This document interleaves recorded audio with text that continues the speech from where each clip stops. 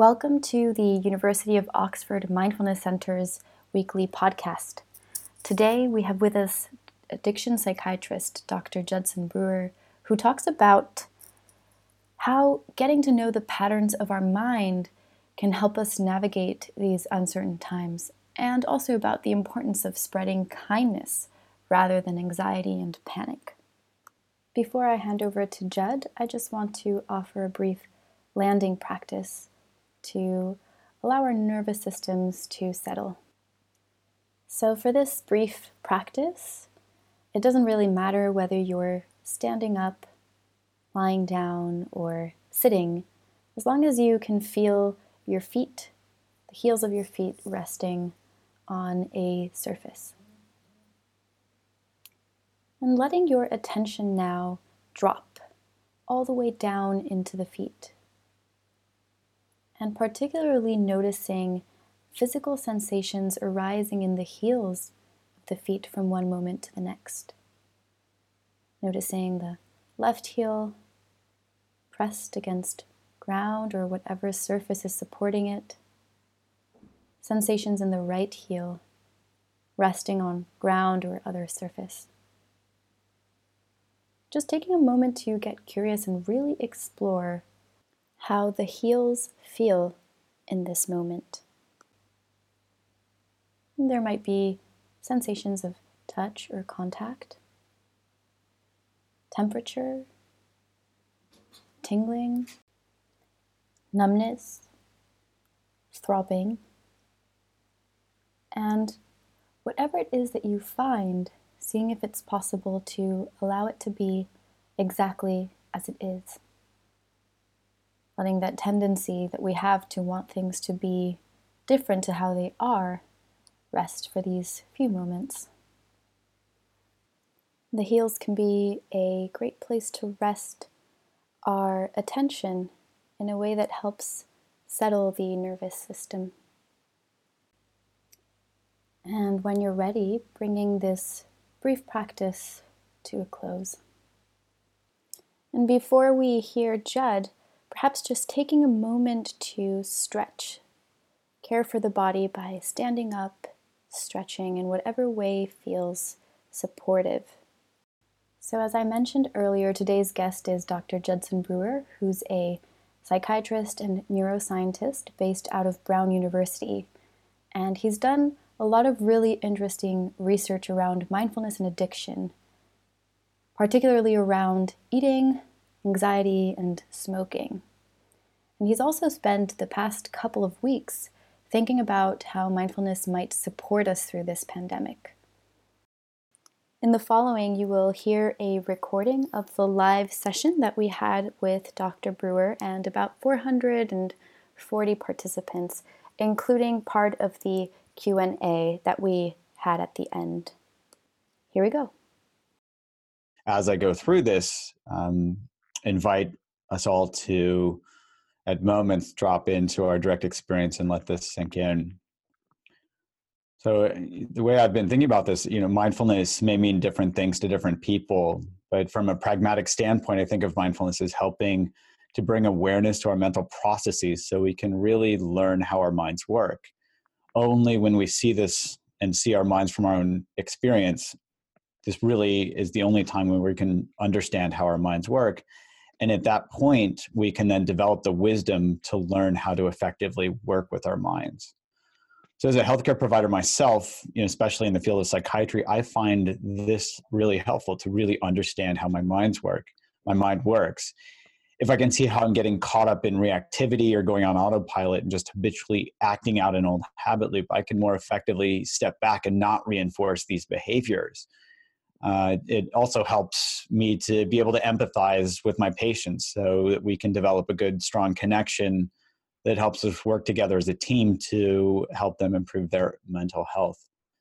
As a neuroscientist, I've been spending decades studying how the mind works and really trying to develop targeted treatments to help. So I thought we could start maybe with a little bit of science, just a little bit. The most primitive parts of our brains are set up to help us survive. So we can call this maybe our old brain as a heuristic. And on top of this, we've kind of evolved a neocortex, which literally means, new brain, neocortex. And this new brain helps us think and plan for the future. So how do these work together? As an example, maybe if we step out into the street without looking, both ways, we almost get hit by a car, we reflexively jump back onto the sidewalk and have a fear response that says, hey, you could have gotten killed. So we learn to look both ways before crossing the street. This becomes so automatic that we don't have to think about it. It is our habit to look both ways before crossing the street. It's interesting because this learning process is so basic that even the simplest organisms known in science, the ones with the simplest nervous systems, for example, the sea slug, which only has 20,000 neurons, these organisms learn the same way as humans. Many of us have heard of this as positive or negative reinforcement. It's got 3 core elements: a trigger, a behavior, and a reward. So when we walk up to a street, we're triggered to look both ways, and that behavior of looking both ways ends up rewarding us because we avoid getting hit. So I think of this as survival 101. So on top of this survival brain, we have this neocortex, and the neocortex and the prefrontal cortex in particular helps us survive in a different way. It helps us think and plan for the future. Yet in order to work properly, the prefrontal cortex needs accurate information. Right now, our world has been really turned upside down. With this new virus, we don't have much accurate information, whether it's about the virus itself or how socially distancing ourselves and staying home is going to affect our jobs, the economy, and our personal lives. But that doesn't stop our thinking brain from trying to plan anyway. In the face of fear, that new brain starts spinning out in what if scenarios. What if this happens? What if that happens? And similar to driving a car on sand and feeling those wheels start to slip, we gun the engine, only sinking ourselves in deeper. So here's the first take-home message.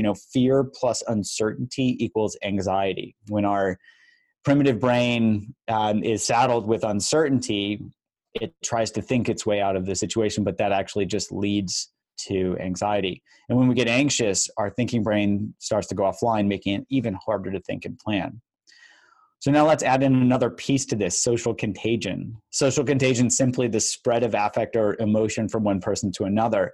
And if you talk to someone on the phone, for example, you hear fear or anxiety in their voice, you might get anxious. If you see people panicking and buying all the toilet paper at a grocery store, for example, you might catch that social contagion and do the same, which spreads to the next person who walks in the store and sees you, and so on and so on. So we can socially distance ourselves to keep from physically spreading a virus, for example, but someone can sneeze on your brain from halfway around the world. So social media makes emotions even more contagious than these physical pathogens because there are no physical barriers to their spread. So that's take-home message number 2. Anxiety plus social contagion can lead to panic. And this makes our thinking brains totally shut down.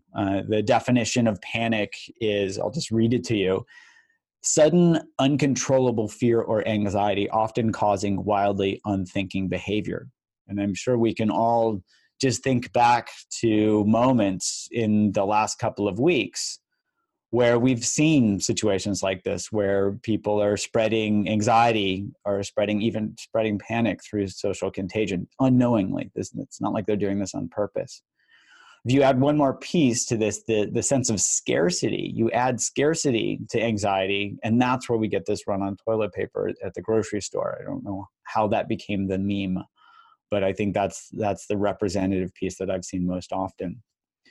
So maybe we can just pause for a moment and do just a brief mindfulness practice together to let all of this sink in.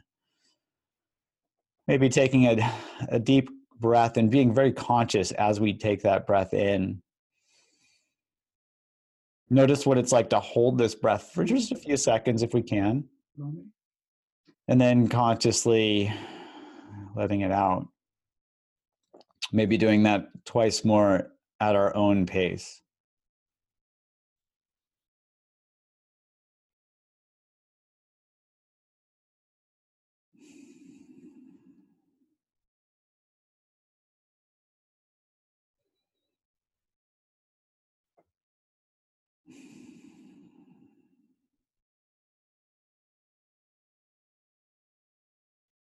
Just noticing what it's like to let that information settle into our bodies and minds, and what it's like to have that grounding of simply being aware of our breath as well.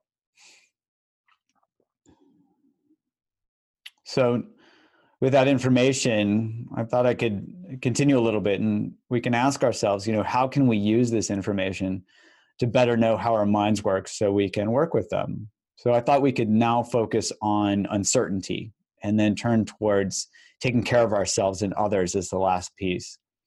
So plainly put, uncertainty doesn't feel good. In fact, our brains hate uncertainty. Maybe we can all see this in our own experience. When there's something really uncertain, what does it feel like when there's something uncertain? It makes us pretty restless. When there is something uncertain, we try to make it certain as fast as we can, our brain kicking into high gear.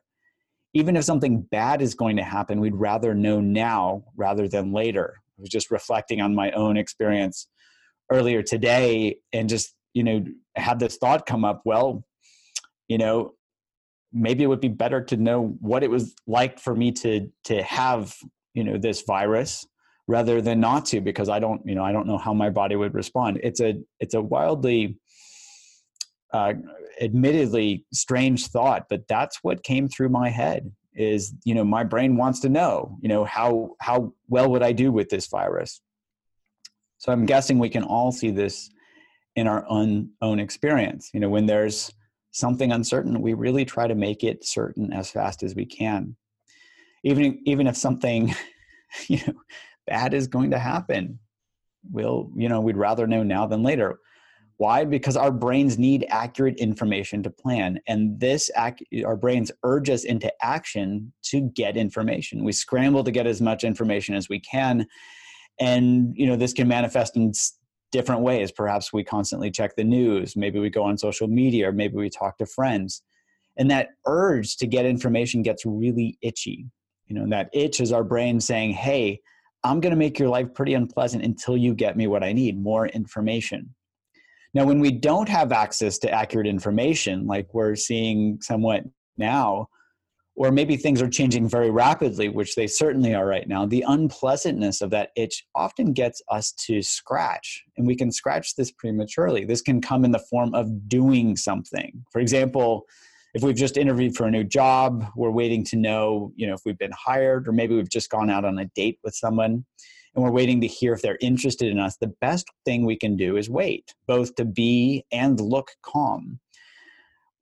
But we get triggered by thoughts. Did I get that job? Do they like me? And that impatience urges us to scratch that itch. So we impulsively act. Maybe we call the person, or we text, or we send an email.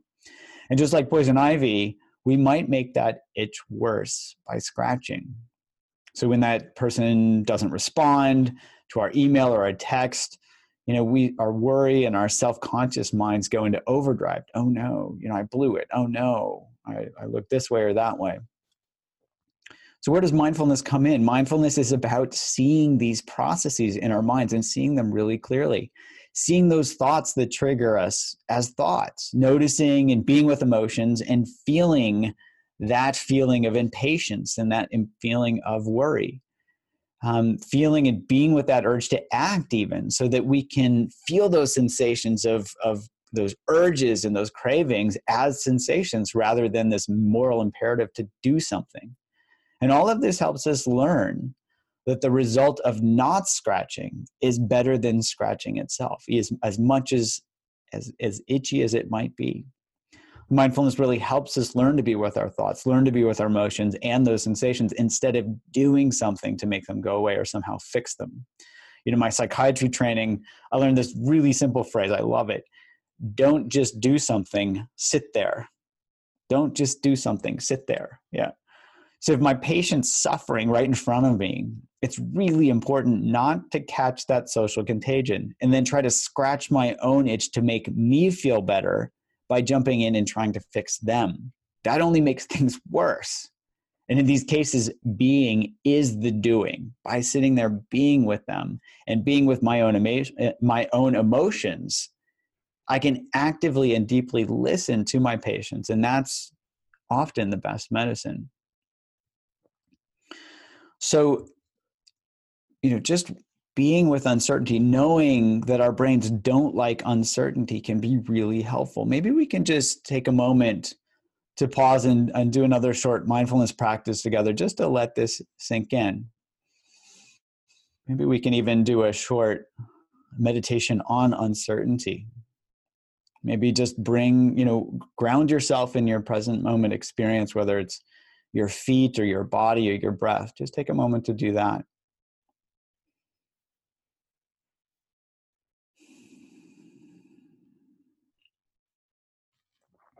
And respecting your own limits, if you can, just bring to mind something recent that feels, that reminds you of the uncertainty of it all. This probably is not very hard to do. It could be right now, just bringing to mind, the next month and how uncertain that is.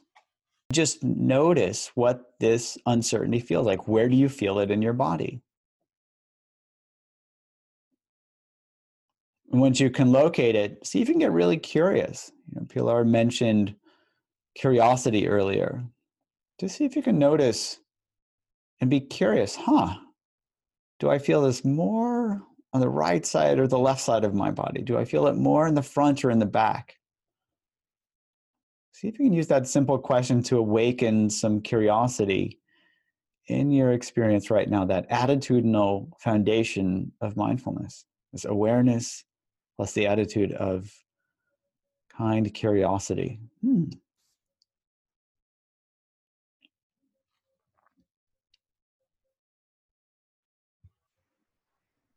Just exploring those sensations for a few moments.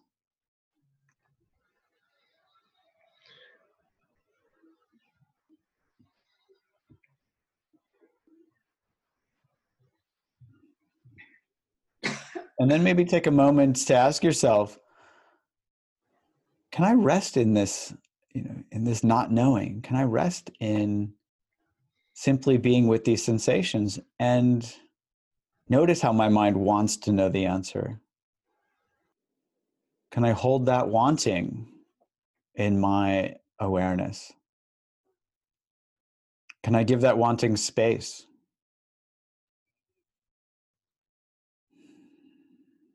And what's it like when I give it space?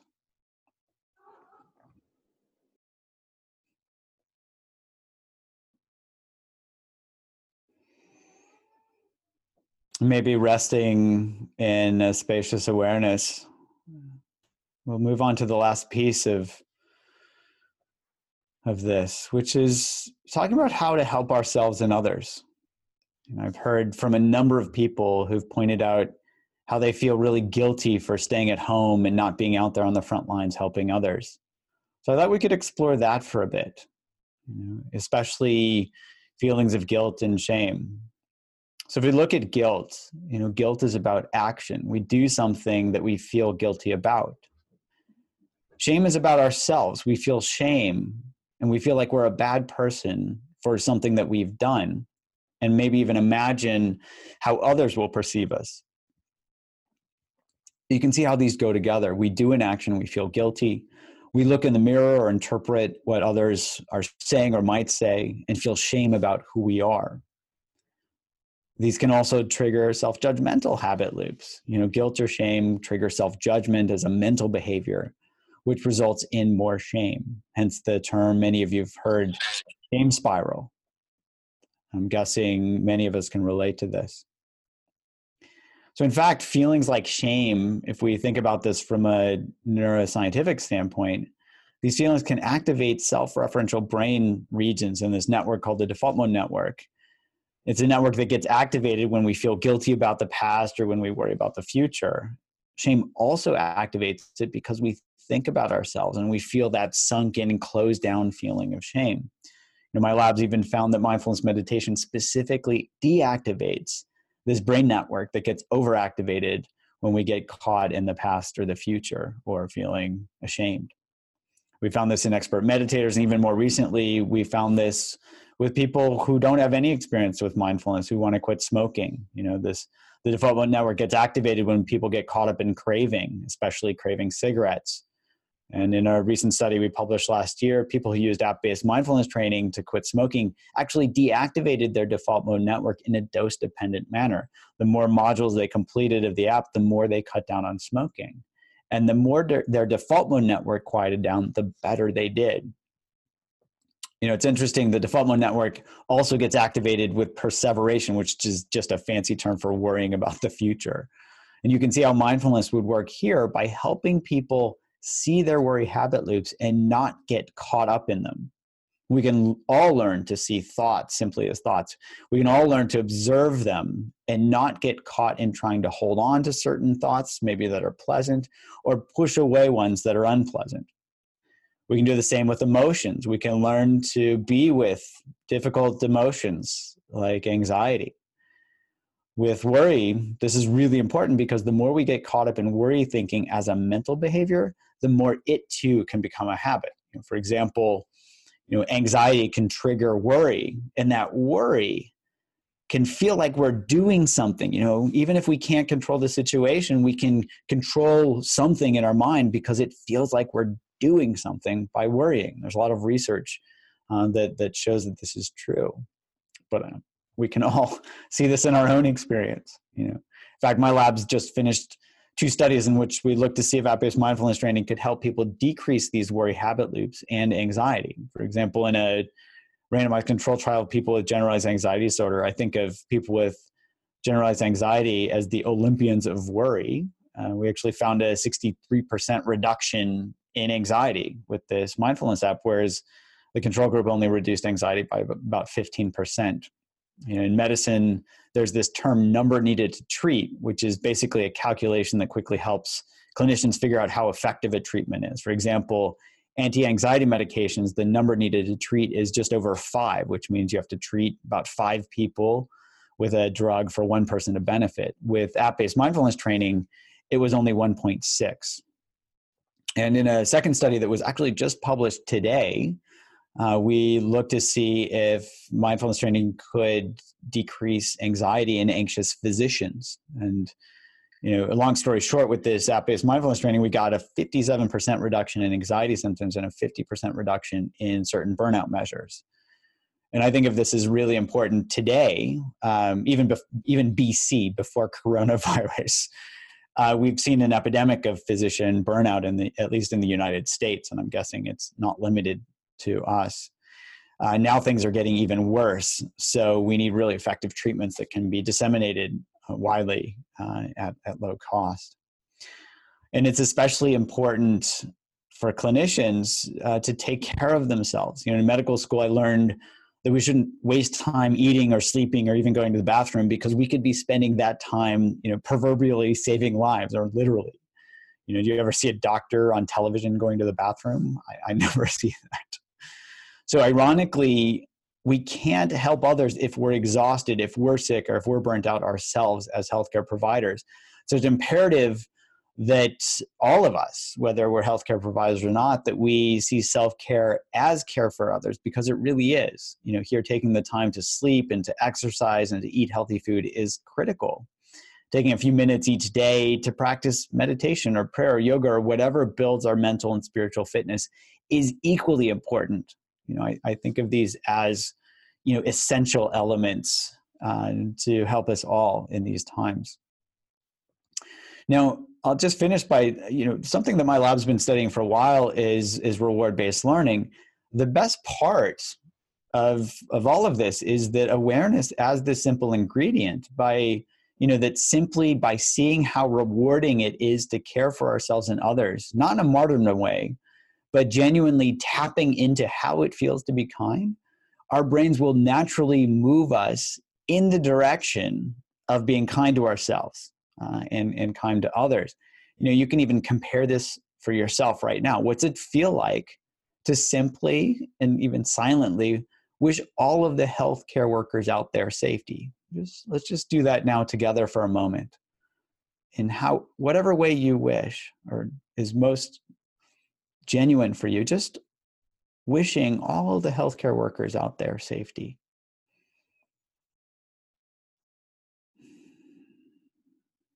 Yeah, to our brains, at least in my brain, it's a no-brainer. It feels much better than worrying about them being safe or worrying about loved ones being safe. And I just want to highlight that here awareness is key. We learn to repeat behaviors based on how rewarding they are, not based on the behavior itself. By seeing how worry as a mental behavior shuts down our thinking brains, saps our energy, awareness helps us become less excited to do that behavior, whether it's physical or mental in the future. And by seeing how sweet kindness is and how just really wonderful connection feels, we can help train our brains for these to become our new habits. I'll just end by there was this psychological concept that I learned in college called thaw, shift, refreeze. Maybe some of you are familiar with it. And you can think of this as an analogy of a leaf frozen in the ice in a pond. Now you can, and what that leaf needs is energy. In the spring, the sun's rays warm it up and the temperature increases and that ice thaws out and that leaf can now shift. I think of us right now, collectively, all of us here in the world, as we are that leaf, and this pandemic has actually been the energy that has thawed out this leaf. Now we have an opportunity to shift, right? Thaw, shift, refreeze. So this leaf can be blown by the winds. And I think of these winds of kindness and connection helping us shift from these old ways of, separateness and, racism, sexism, ageism, all these isms that we've been stuck in for so long. The more we can start to see really, really clearly how kindness and connection really feel better than, being separate, the more those winds will blow us to a different place. And my hope is, my genuine wish is that as we see this more and more clearly, as we do this individually and collectively, hopefully we can shift to a place where there's no going back. Even if we shift back a little bit, when this pandemic is over, that we'll all be in a place where we just can't imagine going back because our brain sees so clearly that being together and working together is the only way to move forward, both individually, both in our communities, both in our countries, and also as a world community. So I'll just end by, just reminding us, to set a habit, we have to practice a behavior. There's this saying, short moments many times throughout the day. That's how you set a new habit. That's how we all set new habits.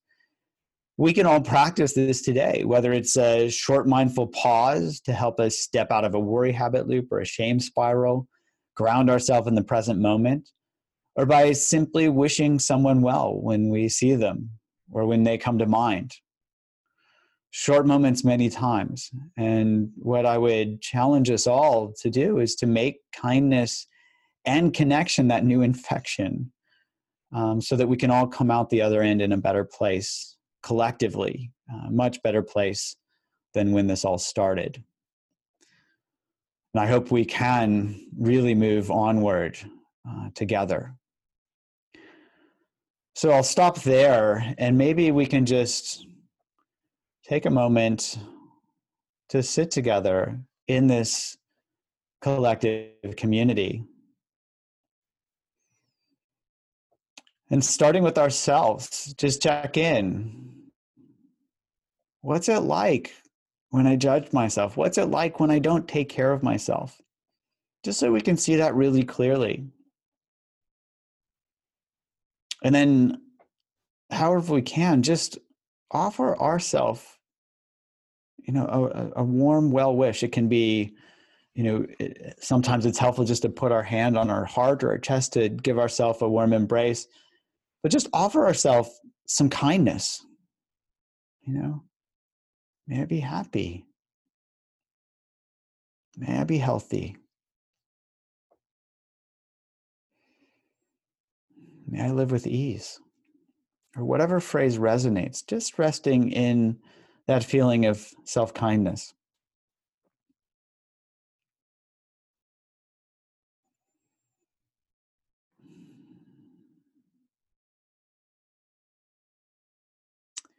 And then maybe extending this to everyone else here on the call together, all 442 of us. Just extending this kindness. May everyone here be happy, or whatever phrases resonate best with you. May everyone here be healthy. May everyone care for themselves joyfully. At this point in the call, we turned to a Q&A, and so to protect people's anonymity, I will be reading out the questions that were asked and share Judd's response with you. The first question was around the definition of mindfulness, whether there might be multiple definitions and whether a definition from a psychiatrist point of view, how that might differ. So, mindfulness has been defined many different ways. There are classic definitions. There's probably the one that I've seen most commonly quoted is Jon Kabat-Zinn's, paying attention on purpose in the present moment, non-judgmentally. So I think of mindfulness in pragmatic terms because it can be conceptually challenging. What is mindfulness? So I really try to bring it into concrete pragmatic terms. So awareness, we can either be aware or not. And so there's this awareness element, but then there's this attitude of curiosity, of acceptance. And so, as we bring awareness in, we can look to see, am I prejudging this? Am I assuming that something's going to happen even though I'm aware of it? Or am I really opening to this and being curious? And so I think of mindfulness as this awareness that's imbued with this attitude of curiosity. The next question was around whether Judd thought there were any particular forms of meditation that were more suited to a situation like the one that we're currently living.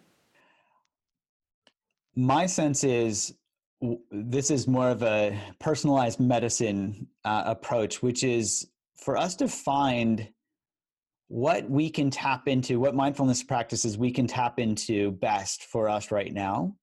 And also, if we have a number of practices in our tool belt, to be able to step back and ask, what is needed right now? So, for example, my patients, if they're getting caught up in anxiety, a breath awareness practice might be really helpful for them. But for some of them, bringing awareness to their breath, they hold anxiety in their chest. So that's actually pretty challenging. So for those folks, I recommend that they, just ground themselves in their feet. Pilar led us in that beautifully at the beginning of this. So just grounding ourselves in our feet because our feet don't hold anxiety. For others, if there's a moment of feeling shame or guilt or self-judgment, that's when we can recognize that, oh, this is a shame spiral. What's the antidote for that? Let me bring some loving kindness in, specifically toward myself. So here I would say it really depends on the situation. You can think of this, the parallel in medicine is, if there's a specific bacteria that we need to know what the bacteria is so we can give the proper antibiotics. And if we just give some generic antibiotic, the bacteria might be resistant to it and we're not helping and we're just perpetuating antibiotic resistance. In the same way, if we just bring in some generic mindfulness practice and we're not really seeing what our mind needs right now, it might bounce off where, we think, oh, I tried that and it didn't work. And then we become disenchanted with the practice itself.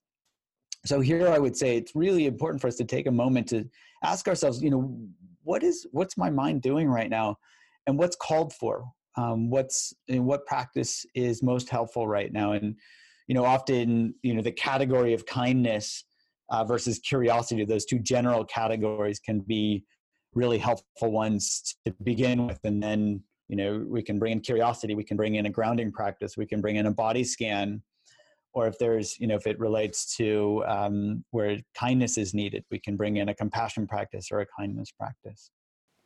The next question was about experiencing strong emotions and what to do when that happens. I've actually been trying to put out daily YouTube videos on my YouTube channel to talk about some of these things that we're commonly experiencing. And one of the things that I see a lot and am feeling myself is grief. And there's this term, anticipatory grief. I specifically talked about that, I think, sometime last week, where, you know, we're grieving loss, and that loss doesn't necessarily need to be right now. You know, we might, and it might be right now. You know, if we've lost, you know, if someone that we've known has died, or if someone is sick, you know, that's grief right now. If we're anticipating that we're going to lose, you know, we've all lost our normal ways of life right now. I don't know anybody that is living exactly the way they lived, you know, a month or two ago. So here, just being able to name, you know, whether it's a stage of grief, being able to name that, or just name and kind of bring to mind, bring awareness to what that emotion is, helps us bring it out of the dark. So it's not something that's kind of, you know, jostling us and we don't know what it is, but bringing awareness in can help us see, oh, this is, you know, this is anger, or this is sadness. And then, like you're pointing out, mindfulness helps us learn to be with these things. You know, our habitual tendency when something is unpleasant is to push it away. Mindfulness helps us turn toward that and paradoxically invite it in, so that we can be with whatever these emotions are without reacting to them, and without setting up habits that might, you know, that might not help us in the future. You know, a lot of folks eat because of anxiety, and then they set up a habit loop around eating that's not helpful. If we can just learn to be with these emotions, let the tears stream, let ourselves go through the stages of grief, that helps us be, you know, be genuine and human and authentic with our own emotions without adding anything to it, where, you know, that grief process needs to happen anyway without trying to suppress it. So, you know, perhaps as you're pointing out, whatever the emotions are, as long as we can, you know, and respecting our own boundaries, just be with those emotions, let them be there. That's what mindfulness really helps us do. In the next question, one of the participants asked Dr. Brewer if he could talk a bit more about habits. Yes. So, and I could talk for weeks about habits.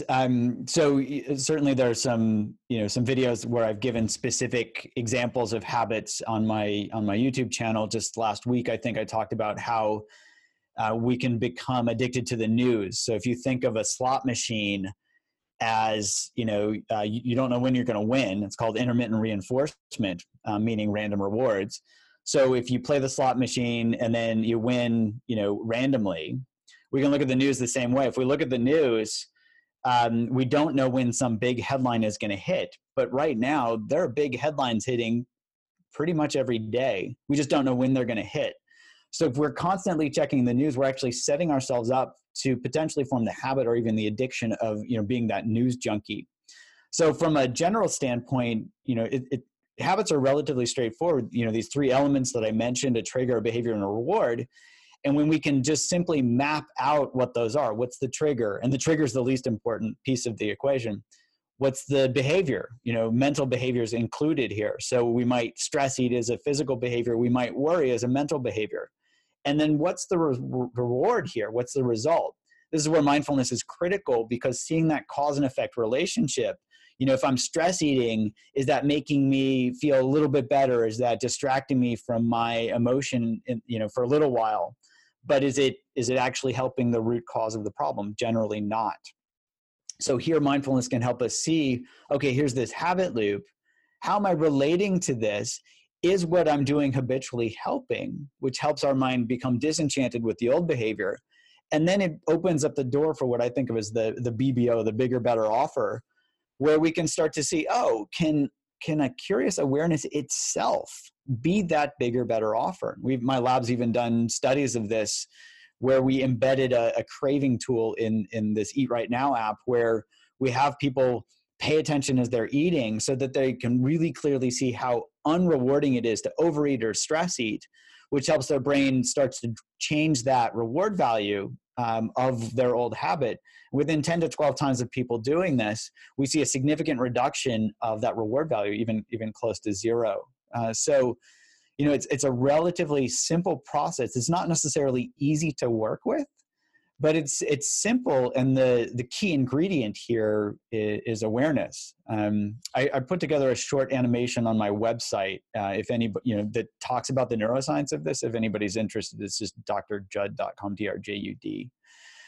So if you want to learn more about the neuroscience, I've got a short animation on reward value, and then a longer animation called Everyday Addictions, where it talks about everything from buying things online to other types of habits that we form because of modern day technology, like this thing that's really just a slot machine in our pocket that we pay for, called a cell phone or a smartphone. It's smarter than we are.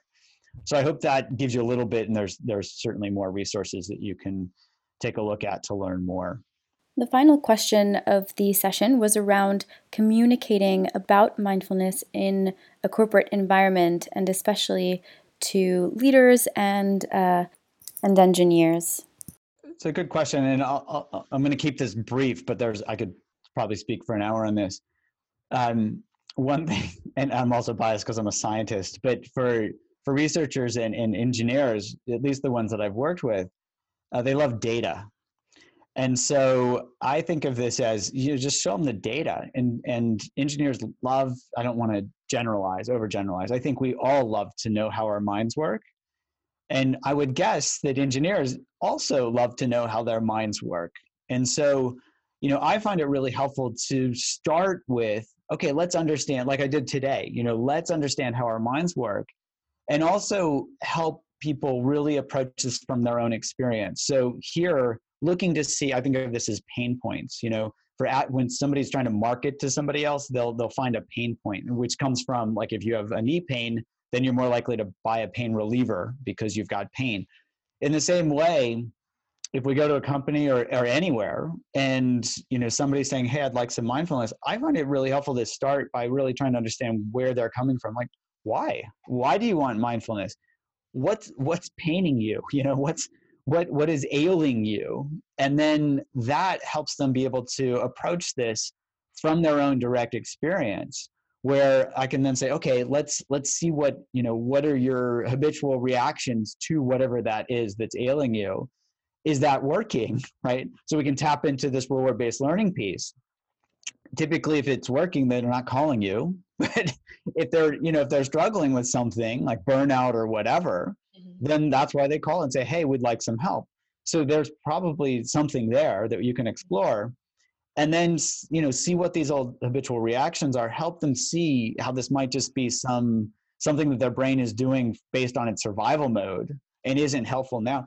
And then we can start to bring the mindful awareness in to help tap into that system itself. That's what I love about mindfulness, is it literally taps into these old survival mechanisms to help our brains kind of unlearn these old habits. It's not about thinking our way into changing our behavior. It's literally about tapping into these oldest, the deepest, the strongest parts of our minds. And fortunately, what comes out on top? Curiosity, kindness, and connection. Thank you. Thank I you think we're going to have to close questions for today. There's still a lot of great questions. I'm sorry we didn't get a chance to ask them. And thank you so much, Judd, for your wise words. So I would like to offer a closing practice just before we finish off. And this is an invitation, so feel free to opt out or do anything else that you'd like to do. And so, yeah, perhaps just shifting posture for a moment and taking a couple of deep breaths. There's been a lot of sharing, a lot of knowledge, bringing attention to the body, and just noting what it feels like to have shared in this way, to have connected.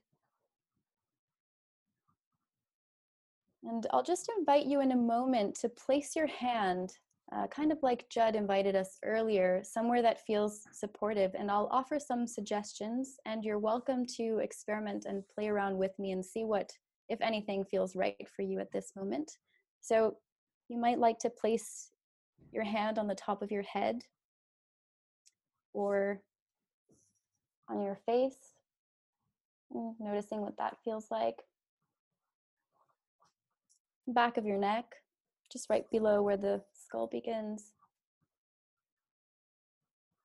On your chest.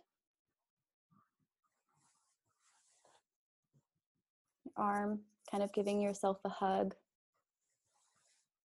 Or you can just leave your hands cradled on your lap or place them on your thighs and just tune into what feels most supportive to you in this moment. And don't worry about choosing whatever you choose is right. I'm going to go with hand on head because I really like that. And just taking a moment, you can close your eyes or leave them open and just tune into the sensations at that point where your hand touches whatever part of the body you've chosen to practice with. Just really let your awareness soak up that sense of touch, sense of contact. And any sensations, physical sensations that might be emerging. Resting your awareness there.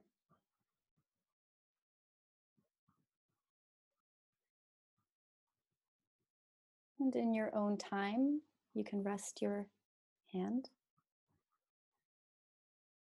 And so we've come to the end of this episode. We'll be back next week with more. Just wanted to thank everyone who joined us this Wednesday with Dr. Brewer. Thank Dr. Brewer for his wisdom, and also everyone who helps organize these sessions at the OMC. Wishing you the best and looking forward to more next week.